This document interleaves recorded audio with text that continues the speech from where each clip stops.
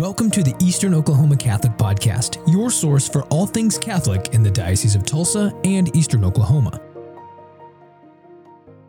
One of the central things that's new about the new evangelization is that it is an evangelization that is happening in already Christianized nations. It's happening among people who already have had the good news preached to them and who have already kind of gone through a cycle where there was the no faith, then there was faith, often persecuted faith, then there was fervor, but then this cycle returns of a kind of a passivity. Faith is a cultural reality. And it's a kind of a sleepwalking in a way. It's almost like a hypnotism where I'm Christian. If anyone asks me, I'll tell them I'm Christian. But if you look at my life, am I living my life in an active and an intentional and an awakened way to what it means that Jesus Christ is Lord for me? His gospel should reign in my life. Does it? So what do I do with Advent? Well, I might examine, is his gospel reigning in my life? If it's not, where are those areas where it's not? What can I do? Some of those areas where it may not be reigning, it may not be reigning because I won't accept that part.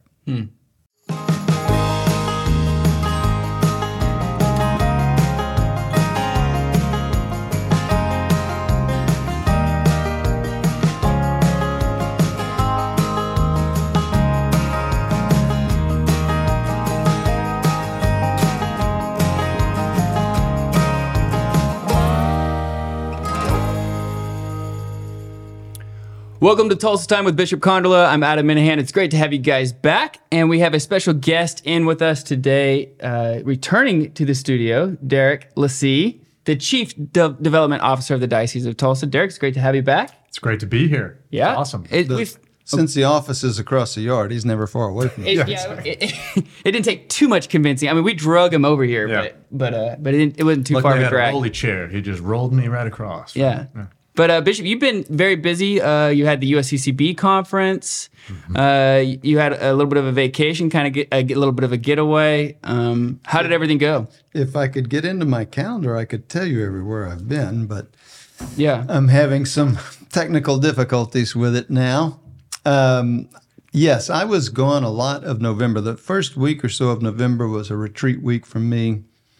Spent some time out at my little cabin over by Stillwell, just to have some quiet time away. Then from that went to the bishop's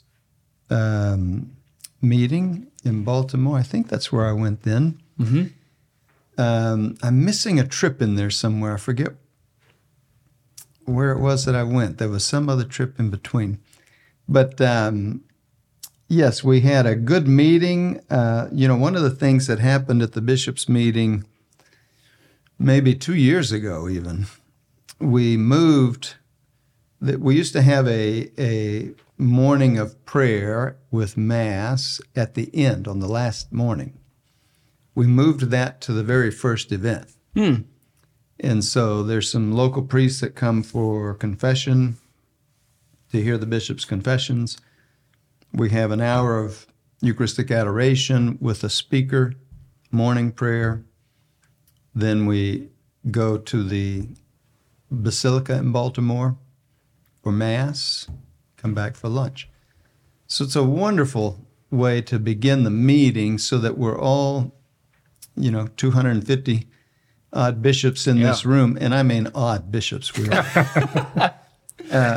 That's both in terms of relative number and the shape of the bishops. 250 odd bishops in the room together. Praying together before we ever begin the work of the meeting and so forth. And so, it was, in terms of the meeting, it was sort of the standard meeting. Lots of meetings and work that needs to be done and votes to take and so forth.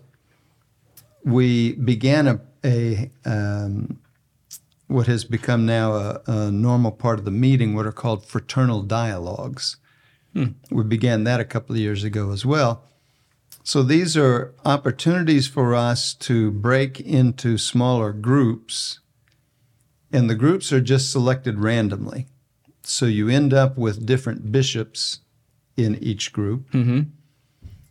And it allows you to engage with more of the bishops, because we also always have regional meetings. Okay, so you know the bishops of your region. Here it's Texas, Arkansas, and Oklahoma. You know those bishops, and so you do have that meeting apart from the main group. But then to have these regional meetings together, these random groups together, allows you to discuss different topics with another group of bishops who you otherwise don't normally hear from at a more intimate level. So we enjoy doing that as well. And then I belong to, and a lot of bishops belong to, a bishop support group of one kind or another. Ours follows a Jesu Caritas model. That's a model of support group that many priests belong to. I think we've got about 3 or 4 of those groups in our diocese. And we always have our meeting at the end of the plenary meeting, which ends on Thursday, about noon. So we meet that afternoon and go to dinner that evening.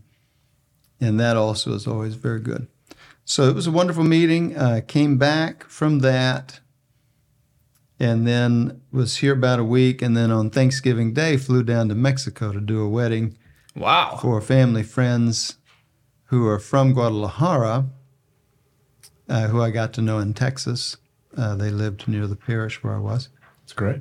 And so just got back from that and looking forward to being home for a bit. Yeah. And getting things going again here. So now, when you're with the bishops, do you random bishops? Do you guys talk shop, or what do you do when you're together? Do you talk about the state of the church, or do you talk about what you guys are doing well in your diocese? Which groups are together? When you're random group that you get fraternal dialogues. Yeah. In the fraternal dialogues, typically they assign a topic.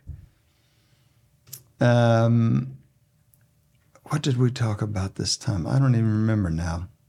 I'd have to refer back to my notes to see what we talked about this time. But yeah, it's usually some particular topic of a pastoral nature. Okay. We can talk about what's going on in our own diocese with that particular topic, or what our thoughts are. I think part of what we were talking about this time had to do with because like most dioceses and like parishes, the Bishops' Conference is also usually working off of a pastoral plan. And so we're entering a new way of putting that pastoral plan together. And so we're talking about some of the specific nuts and bolts of that kind of, the pros and cons of doing it this way or that way. In the Jesu Caritas groups, those are groups where we want to sit together and just share with one another what's going on coming up in our prayer, because the bishops are committing to a holy hour. And so in the midst of the holy hour, what is coming up in the prayer and what's going on in our life and in our ministry? What are challenges that we're facing, or, things that we want to celebrate, things out of our personal life and so forth. Okay. But there's meetings before. I got there Saturday. The meeting starts on Monday. I got there Saturday, all-day meetings. Let's say I was there Saturday evening. Meetings all day on Sunday into the evening, and then Monday, and then meetings during lunch breaks at some points and dinner meetings at some points. And so it just gets into a lot of meetings. Do they have coffee there? Yeah. The funny thing, the thing that's the funniest to me is that we have now a kind of a general practice or habit that on Wednesday afternoon, for the afternoon break, there's Dove bars. Oh, wow. Yeah. Nice. And so you see 250 bishops turn into little boys. Oh, the Dove bars are here. We all flow out into the big, you know how those hotels are. You got the big common area. Yeah, the big common area. And there's a couple of refrigerators around with Dove bars, so everybody's excited.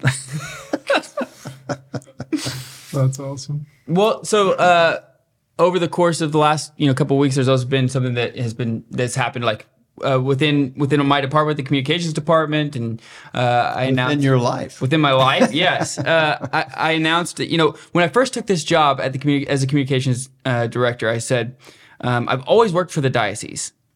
As a faithful Catholic, those who are listening here at the for listening to Tulsa Time, we all work for the diocese. Because as an obedient Catholic, your job is to move the mission and the vision of the bishop forward to proclaim that Jesus is Lord, and to evangelize all of Eastern Oklahoma.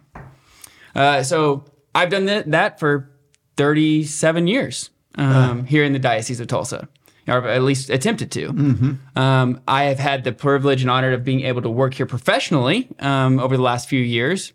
But I've had the opportunity to work from home, and so I took a job for working for another company, working for the church still, but it's called Exodus 90, or it's called Exodus, and they're really known for helping men come to know Jesus through prayer, asceticism, and fraternity. And so probably by the time this airs, it'll be one of my last days here at the diocese working professionally, but I continue to work for the diocese. And is Exodus 90 then just one of their programs? Correct. Yeah. So they're really moving towards a whole liturgical living for men. So through the first 90, which is kind of the beginning of the year, through all the way to Easter, is prayer, asceticism, and a lot of fasting and fraternity, and then afterwards we focus on feasting well, right? Because you can't actually feast well without fasting, and so it's really a program in which it's trying to help men grow in their relationship with Christ and have this unique freedom, this uncommon freedom that of today's world of just living in Christ. Yeah, and the data from, I don't remember who did the big study of a number of years ago, but the data about men, the data about the effect of parents on the children's practice of the faith, that we've talked about on this program before. And connected to that data is the data about the effect of men. And men are the particular ones who have the impact on the children's future practice of the faith. Men and women together, of course, husband and wife together is ideal. But I think it was something like even if the wife practices but the man doesn't, if the mother practices but the husband doesn't, has less of a positive effect than if the husband practices but the wife doesn't. I think that's how the data worked out. It's best, of course, if they both do. But it makes sense to me from the perspective that religion and the practice of religion is, in a sense, female or feminine, in the sense that God is Father, God is outside, and we are receptive. All human persons are receptive to God the Father, who is always initiative. And so the masculine principle is initiating, the feminine principle is receptive. So in that respect, the whole church is always feminine. But when the father is practicing religion and the children see that dad's faith is real, it's not just something he does because mom does, or not just something he does because he feels guilty or something, but it's because he really has a personal relationship with Jesus. That has a greater impact on the children because they see that he doesn't have to. He's the dad. He doesn't. He doesn't have to, but he does. So, as I told you, I was sorry, of course, to see you go from the diocese. Happy that you were staying local. Yes. And happy that you're working for something like Exodus 90, which will do great good for the church. The more we have men as heads of families and heads of those domestic churches, co-pastors with their wives, the stronger the diocese will be, the stronger the church and the parishes will be. So congratulations to you. You just live around the corner from here, so we've talked about the possibility of continuing this kind of a arrangement with even Tulsa time, even though you wouldn't as you say, you'll still be working for the diocese. That'll That's be right. part of your work for the diocese. Sure. We just won't pay you. Which we probably don't pay you much. So yeah, but I do appreciate. I'm thankful for the time here. My mom always tells me, like, when you leave a place, you should always say thank you, and you should always say you're sorry. If there's something that you're sorry. So I'm grateful for the opportunity to be here. I'm grateful and thankful to be working with my team, Renata and Daniel, who are just they work tirelessly to continue spreading the good news of Jesus Christ, and working with Derek and everybody else. And I'm also sorry if there's any time that I've came up short, in my job. So I'm very grateful though, because I love working for the diocese. I love being here. So. Awesome. So. Yeah. But now we got a time. We're entering into a time of a season of hope in the church. Advent, which is a short time this year. Advent's very short this year. That's true. In fact, one of the shortest. One of the shortest. Yeah, and so I thought it'd be good. I mean, so we need to be intentional as Catholics to live this season of hope within our family and within the church. So I thought it'd be good to bring Derek on to talk about what he does in his family, what some of his family traditions, and then kind of just talk about what are ways in which we can, as faithful Catholics, live and prepare for one of the greatest moments in history, the God-man coming to earth. Right. Yeah, I was thinking about the song "Ready the Way" that popped into my head 2 weeks ago already. Ready the way, ready the way. We used to sing that at the student center where I was, and it was always just indicative of Advent. So it's already in my head. One way to think about what to do with Advent, what do we do different about Advent, is to think about the kind of gift that we're preparing for. And along those lines, think about, for example, gifts that you give that are sort of one-offs. Okay, here's a gift, and now I've received it, and that's all it is. But this is a gift that if you receive it and if you open it, it will continue to give and give and give, but it also makes claims. It's a gift that can make claims on your life. If, for example, somebody gives you a gym membership, that's a gift, but if you receive it, it comes with claims. You're going to have to go to the gym, and there's going to be aches and pains even involved with that gift before you see results and fruit and experience joy out of the gift. If someone gives you a car, that's a wonderful gift. Someone gives you a car, but that gift requires time to drive around, to go to things you need to go to. It requires resources so that you can do the maintenance and get all the license tags and all the things. You'll have to invest some of your brain power and your time to learn how to drive if you don't already know how, and to get a license and all that. And you'll even have to rearrange the house that you live in, your space, so you have a place to put it, a place to park it. So it's a gift, but it's a gift that can make claims on you. And so the gift that we're preparing to receive is the ultimate gift that can make the ultimate claims on your life. Knowing that, if you begin to think about that and unpack, what does it mean that I'm going to receive Christ as a child who comes to me as a Savior? He's born so that he can die for me as a Savior. What does that mean for my life? That will begin to tell you what to do with Advent. Because Advent is not like Lent in the sense that it's focused on sin and penance and fasting and so forth, although one can profitably fast at any time. But Advent is a season of waiting and looking forward to and longing. And so what am I waiting for? What am I longing for? What will that mean about my life? One of the things that we're constantly working on, and in a sense you could say it this way, working against, is the notion of passive Christianity. So in terms of the new evangelization, one of the central things that's new about the new evangelization is that it is an evangelization that is happening in already Christianized nations.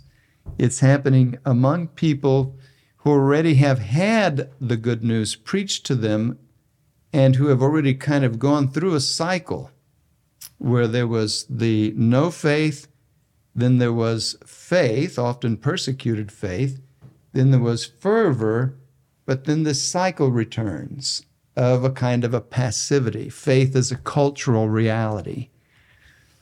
And it's a kind of a sleepwalking in a way. It's almost like a hypnotism where I'm Christian. If anyone asks me, I'll tell them I'm Christian. But if you look at my life, am I living my life in an active and an intentional and an awakened way to what it means that Jesus Christ is Lord for me? His gospel should reign in my life. Does it? So what do I do with Advent? Well, I might examine, is his gospel reigning in my life? If it's not, where are those areas where it's not? What can I do? Some of those areas where it may not be reigning, it may not be reigning because I won't accept that part. The Christian life, the kind of life that flows out of the Catholic Christian gospel is challenging. And if I'm unwilling to accept parts of that gospel because of the challenge, either I don't think I can live up to it or I don't want to try, then I may be simply holding that part off. But, how can you say to God, okay, here's my life. I don't want you to bother these parts. I just want you to bother these parts. See, when we think about it, it starts to seem funny that we would ever even think that way. But so Advent is a time for us to wake up. I was reading the newsletter from the Diocese of Fairbanks, Alaska. One of the charities that I donate to is the Diocese of Fairbanks, Alaska. From the time that Bishop Zelensky was there, who was in my bishop support group, now they've got a new bishop, Bishop Steve, I forget his name now. I think he's Japanese heritage, a Dominican, young guy, also military background. And so his first newsletter, as new bishop of Fairbanks. I think I looked that up one time, and the diocese, Tulsa diocese covers about 25,000 square miles. Fairbanks covers 450-something thousand square miles. It's just crazy. With 49 parishes spread throughout all of that. And one of the images that he uses in his newsletter is talking about the passage from the prophet that we'll be reading, I think, this Sunday, about filling in the valleys and tearing down the hills and filling in the valleys. And so he says the prophet has this civil engineering approach to the coming of the Lord. Civil engineers know how to tear down hills and fill in valleys to make a level highway. And so that's for us to be thinking about. Bishop Steve is saying we should be thinking about what are the hills and what are the valleys in our life so that we can make that level, broad plain. So the individual things that we can do can be as inventive as our people. But if you know what you're trying to accomplish, then you can come up with all kinds of inventive ways to do it. And that's what we're trying to accomplish. The recognition that what we receive at Christmas is something that ought to take over our life. We must be ready to give over our life to it. And that means that we want to think about and find ways to help us focus in on what needs to be given up. What of our life, how do we convert our life more and more. You know, we talk a lot about on the show about how to take that next step. What's the next step? Yeah. So what are some of the things, Derek, that you and your family, like either growing up or something that you've implemented in your family on ways of being able to prepare? Yeah, I think this is a good question because and thinking about it, you're like, geez, what did we do? You know, I mean, did we do much? But, you know, obviously the number one tradition of making our own Advent wreath, oftentimes we've done different things over the years, whether, you know, do you have a fake Advent wreath or a real Advent wreath? What does that say about you? I don't know, but my wife Whitney, she has a wooden. I wish I would have brought it, but a wooden sort of statuette of a pregnant Madonna, and it is truly beautiful.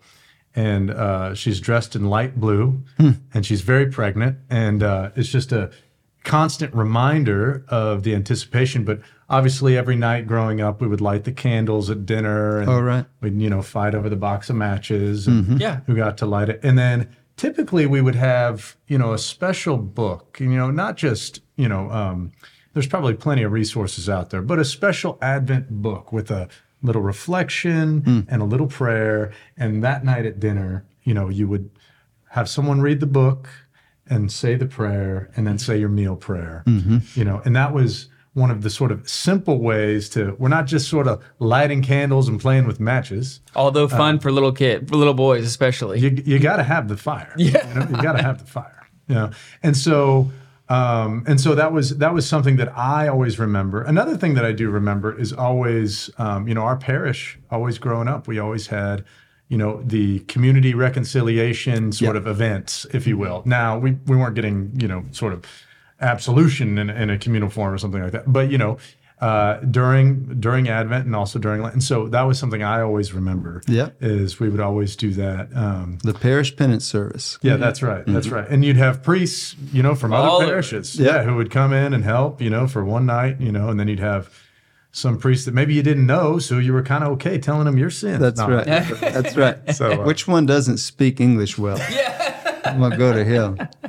Of all these poor pastors. Yeah, exactly. So those are some of the things that I remember. And then just the general, there was little nuggets. We didn't do a ton with the feast days during December growing up, Our Lady of Guadalupe or St. Lucy and some of these things. But we did do St. Nick's feast day. Obviously, we would put out our shoes. And I always associate that with Advent more so than Christmas, because it was once again that getting excited and anticipation for what's to come. Because even as a kid, you kind of knew, this isn't the real deal. There's no need to get too excited about this. But I always think about those things. And then obviously the decorations in the house and some of those things that go up that are Advent, specific. Right. Yeah. But the penance service is sort of the prototypical, again, getting to what's the center in the heart.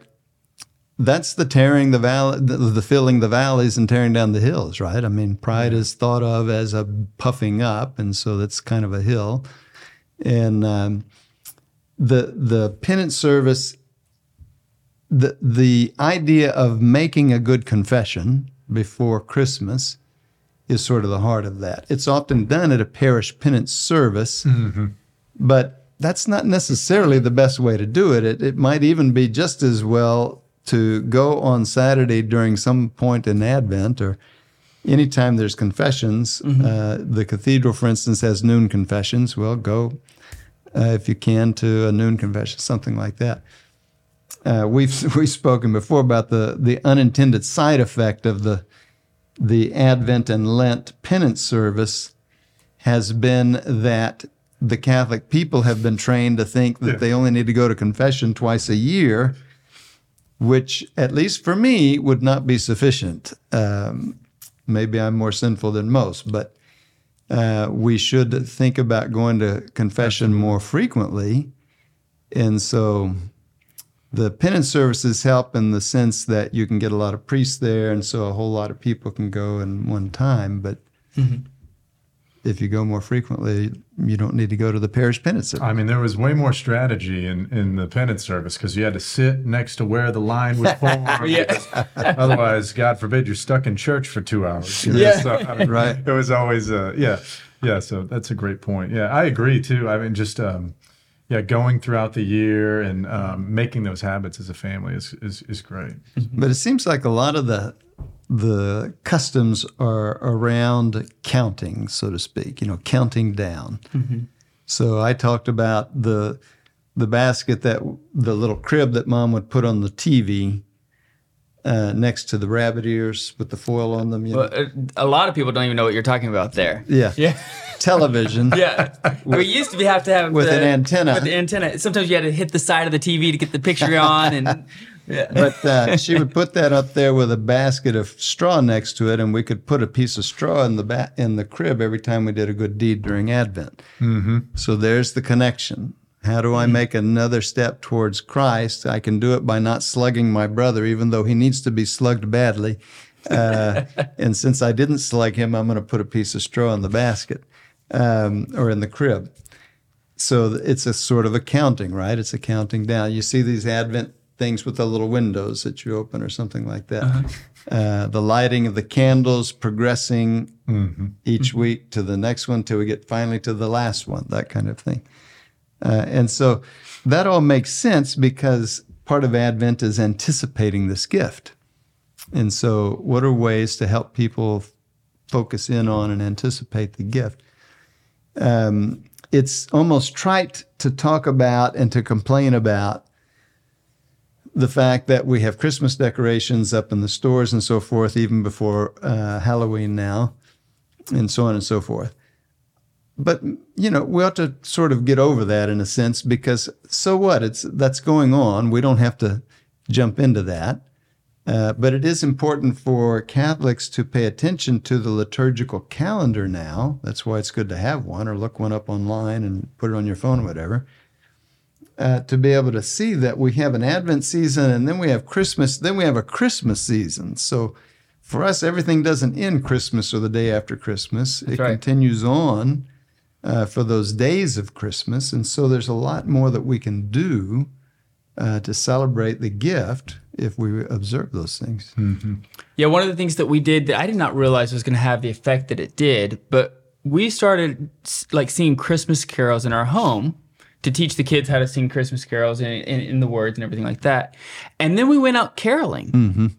Now, caroling was something that, I don't know about you, but when I was a kid, if someone would knock on the door and you weren't expecting anybody and it was during Advent or Christmas time, you knew, oh, good, carolers are here.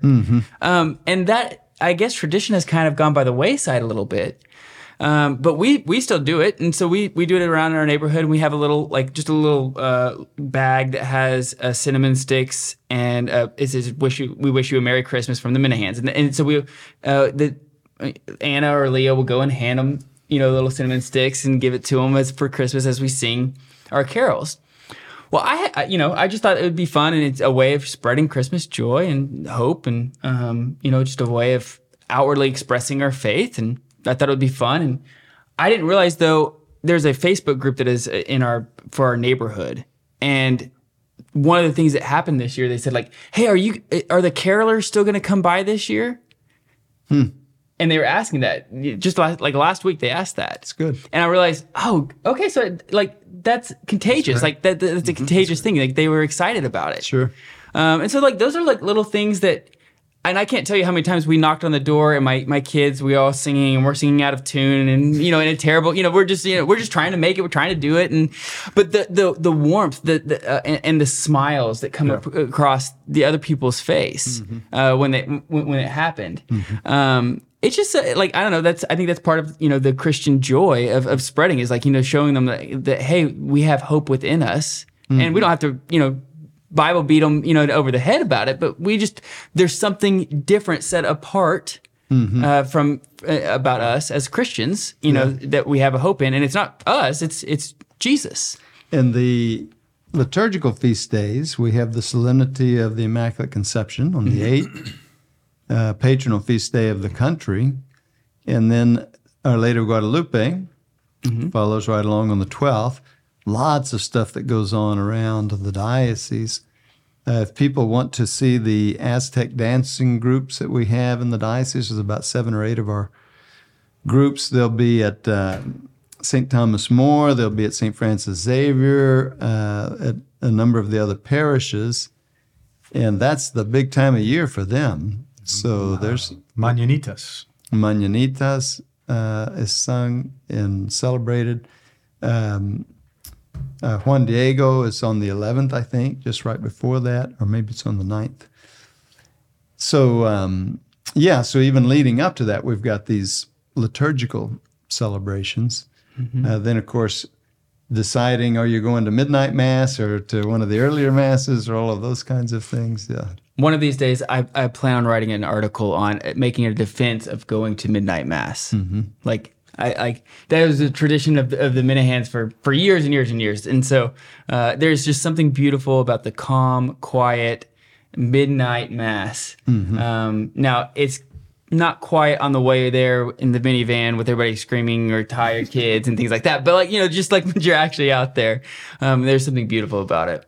Yeah, and it seems like it usually puts the kids to sleep. It's so calm. Yeah. Once they finally get in there, yeah. Now, my boys who are altar servers, they're up there and their necks are kind of pretty nodding off. I fell asleep during midnight mass, serving midnight mass. I fell asleep. Yeah, they had to wake me up. So I just think that what are ways in which we can do that. Another way in which we can that we've done in the house is like Christmas has become for better or probably for worse, like very materialistic a lot of times, and so you end up looking around after Christmas and you have this huge pile of toys for kids over here, and you have the old pile of toys over here that is still like very in good shape, and they haven't really used them in a long time. And so one of the things that we've done is before Christmas is the kids all grab a bag and they pick out some of their favorite toys that they haven't maybe played with in a while, and they put them in the bag, and then we take it all over to Catholic Charities, and it gives them an opportunity. One, it gives us an opportunity to kind of clean out, the room, but it also gives an opportunity to talk to the kids about, there are people who are less fortunate that maybe won't get any presents on Christmas, and like we should be, giving them the opportunity to cultivate that virtue of generosity and thinking about other people. And so that's just another thing that I think is easy to do, and has, maybe a lasting impact on children. Yeah, I think so. Yeah, that's a good one. Yeah, we've implemented the creche, laying the piece of straw in the creche. We've implemented that at our house, which is always nice. I wait for the day when someone puts straw in the creche and then goes, "I'm so mad at you." Okay, straw. Yeah, I'm waiting for that day. I've not seen that yet, but I'll be excited when it happens. Yeah. Yeah, it's great. Awesome. Well, we wish everyone a very wonderful and blessed Advent season, and in preparation for celebrating the great feast of Christmas. That's right. Absolutely. Well, we've been listening to Tulsa Time with Bishop Konderla. We'll see you guys next week.